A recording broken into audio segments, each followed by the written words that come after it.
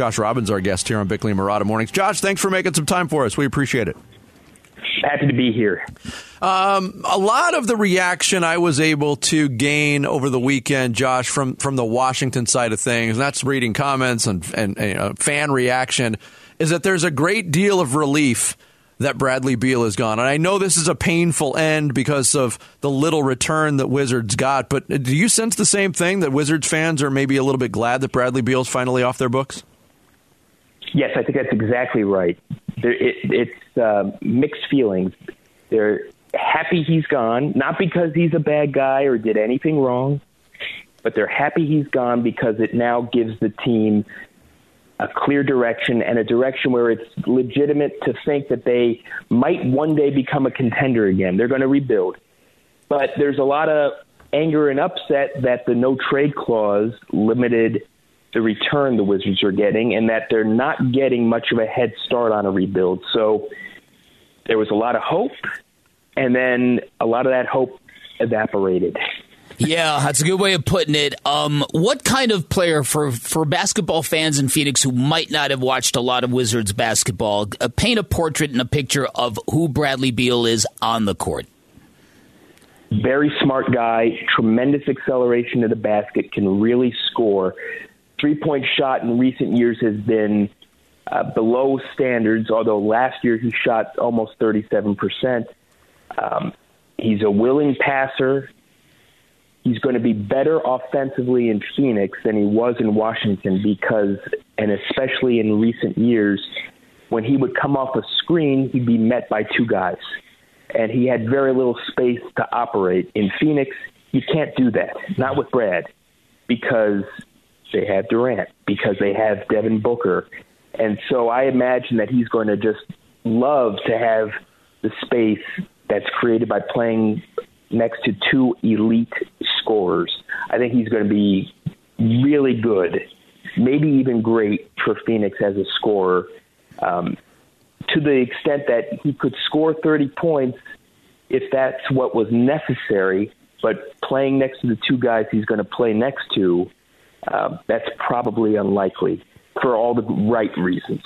Josh Robbins of The Athletic, our guest here on the Arizona Sports Line. I spent some time yesterday going over the last two seasons because one of the numbers that jumps off the page, Josh, as you well know, is the number of games missed. 74 games missed over the last 2 years. And tracking the reasons for absence, it's basically that for the last 2 years, Bradley Beal has been a member of the Injury of the Month Club. How big of a concern was that, and should that be for the Suns moving forward? Some of it should be, a little bit, a pretty important chunk of it shouldn't be. What shouldn't be is this torn ligament he had in his non-shooting wrist. He was actually taking a charge in a game in Memphis, fell backward, braced his fall, and tore a ligament in his wrist. That was actually a hustle play he made. Mm-hmm. That's not his fault. And not to say the others are his fault, but the others are worrisome in the sense that he's had some hamstring injuries, I believe, to both legs. He's had some muscle issues in both legs, and that's going to be on Phoenix's athletic training staff to help him prevent. And Phoenix's athletic training staff used to be thought of as the very best in the league. I don't really know where it stands now, but it's those muscle injuries that should be a concern. Right. Some of the missed games shouldn't be so worrisome because the Wizards purposely shut him down at the end of the last two seasons in order to enhance their lottery odds. But the leg muscle issues, that I think is a concern. All right, so what are the plans? What are the Wizards going to do with Chris Paul? Clearly, he wants to play on the West Coast closer to his family. I don't think that he received the news well at the very beginning. There are reports that the Wizards might trade him off to the Clippers. Your thoughts on where that thing is going? Well, I think that is ultimately where it's going, that he'll be routed to a contender. And yes, he's upset and he didn't like judging by his Good Morning America appearance, that he didn't like that he learned about it from his son, and rightly so. But he's a super smart guy, one of the smartest out there. So he knew that a trade was likely. And this was brewing days ahead of time. Yes, he wants to play a contender at age 38, and I imagine both LA teams are going to try to get him now. And the Wizards would love to get a valuable pick and maybe a young player. I don't know how successful they're going to be in getting both, but if they could get one, it might salvage some of the disappointment that the return that they received for Brad was so low. Josh Robbins, who covers the Wizards for The Athletic, also the co-host of The Athletic's Bullet Points podcast, is our guest here on Bickley and Murata Mornings.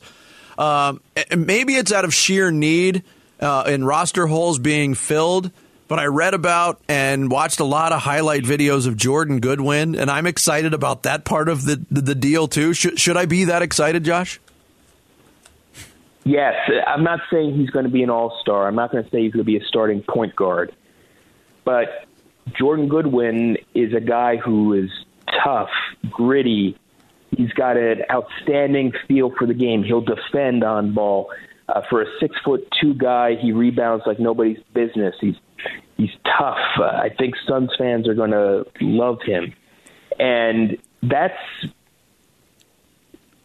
you asked about kind of these mixed feelings here in Washington about the trade. Well, when that came out, that really felt like a kick in the stomach to Wizards fans, to the point where I find it very difficult to understand why the Wizards would include him here, because he's one of the very few player development success stories the Wizards have had in recent years, in the sense that he was undrafted, came out of nowhere, and he earned his spot and played well. He's going to be a rotation player, I think, for the Suns. He can be that. And I don't understand why the Wizards traded him. Was it because Brad insisted on it and that they're both from St. Louis and Brad was kind of his mentor? Maybe. But I knew Brad had a tremendous amount of leverage, but I didn't know he had that much leverage. Yeah. Well, and yeah. Yeah, so Suns fans are going to really like Jordan Goodwin. All right, let's end it on there, because clearly this no trade clause has been a revelation for a lot of people in the NBA. Brian Windhorst called it about a week ago. Where do the Wizards go with their anger when they're the ones that gave him the no trade clause? And I think we all kind of are startled at what kind of leverage that yields a player in the NBA. Well, look, I love Brian Windhorst, but this was called a year ago. And the Wizards owner, Ted Leonsis, said, I view this as a point of partnership. Yeah. We're doing right by Brad, and this is going to bring people in. Well, that didn't happen. With a no-trade clause, there are certain requirements. You have to be in the league for a certain number of years, and you have to be with your team for at least 4. So, again, I don't understand why the Wizards felt like in order to land the plane to re-sign Bradley Beal at 5 years, $250 million, when they were the only team that could offer him that 5th year, and there were so few teams with cap space to do it, they felt like they had to do it. And there's never been a understandable answer except that Brad had leverage there somehow. He's got one hell of an agent, and who also happens to be the father of the CEO of the Suns, so that's helpful. But that really hurt the Wizards in this case. Really hurt them, and it helped the Suns. And here we are. Great insight, man. Yeah, thanks so much for joining us. Really appreciate you making time for us.